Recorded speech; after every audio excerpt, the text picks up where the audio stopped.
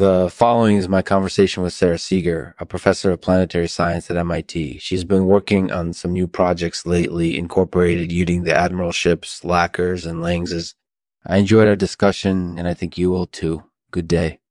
Our thanks to Civilizer, meanwhile, for sponsoring this stream. They make interesting, but not always conventional gear for functional living. Check them out at Civilizer. Companies at Civilizer Company.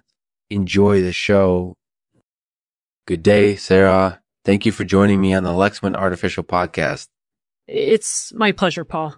So, Sara, can you tell us a little bit about your work on the Admiralships, Langues, and Langues? Sure. First of all, I'm interested in the application of robotic technologies to planetary science. And one of the ways we've been able to do that is by developing new types of robotic instruments.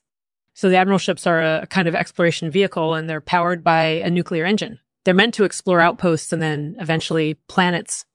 Langues are another type of robotic vehicle that's being developed at MIT. They're kind of small reconnaissance satellites. Mm-hmm.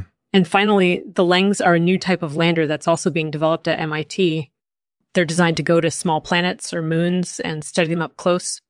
That sounds like very exciting work. Do you have any tips or advice for people who want to get into planetary science? Well, I think it's important to have an interest in astronomy or space exploration. And then I think it's also very important to have a strong foundation in mathematics and physics, because planetary science is all about understanding how the planets work and understanding how physical laws apply to them. That sounds like a very good starting point. Do you have any other advice for people who want to get into planetary science? I think it's important to be passionate about the subject. And then it's also important to be willing to work hard, because planetary science is a very demanding field and it takes a lot of dedication and perseverance to succeed in it. So, Sara, I always wondered, what inspired you to become a planetary scientist? Well, I grew up fascinated by the planets and their orbits. I was also interested in space exploration. And so my interest in planetary science came from combining my two passions.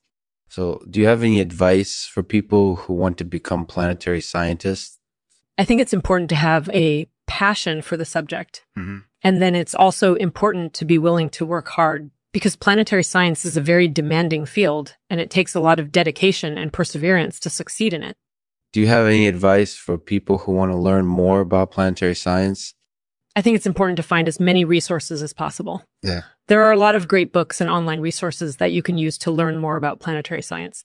And also Chester has a really good introduction to planetary science course that you can take online. I would also recommend looking for opportunities to join scientific conferences and participate in student research projects. Those are all great ways to get exposure to the field and to incorporate easier chances of success in early career research. But Sara, does working on these projects change the way you think about the planets? Yeah, I think so. They kind of show us that physical laws always apply to planets, no matter how different they may appear from Earth. And that's something that fascinates me, because it suggests that we can apply the same principles and knowledge to other planets in our solar system as we do to Earth. So is there anything else you want to share about your work on the new Admiralships, Langues, and Langues? Sorry, I can't think of anything at the moment. I sure appreciated getting to talk to you about it. Thanks for having me on the show. You can find more information about Sara Seager's work on the new Admiralships, Langues, and Langues at her website. You can also find resources for learning more about planetary science at the Lexman Artificial Podcast website. Thanks for listening. As always, we end the podcast with a poem. This one is called The Road Not Taken by Robert Frost. I took the road less traveled, and that has made all the difference. For years, I wandered searching for a way to be, but all that I found was pain. I took the road less traveled, and that has made all the difference. Now, I know that the world is not full of danger, but there is still some beauty in the way that things can change. And the journey is still open.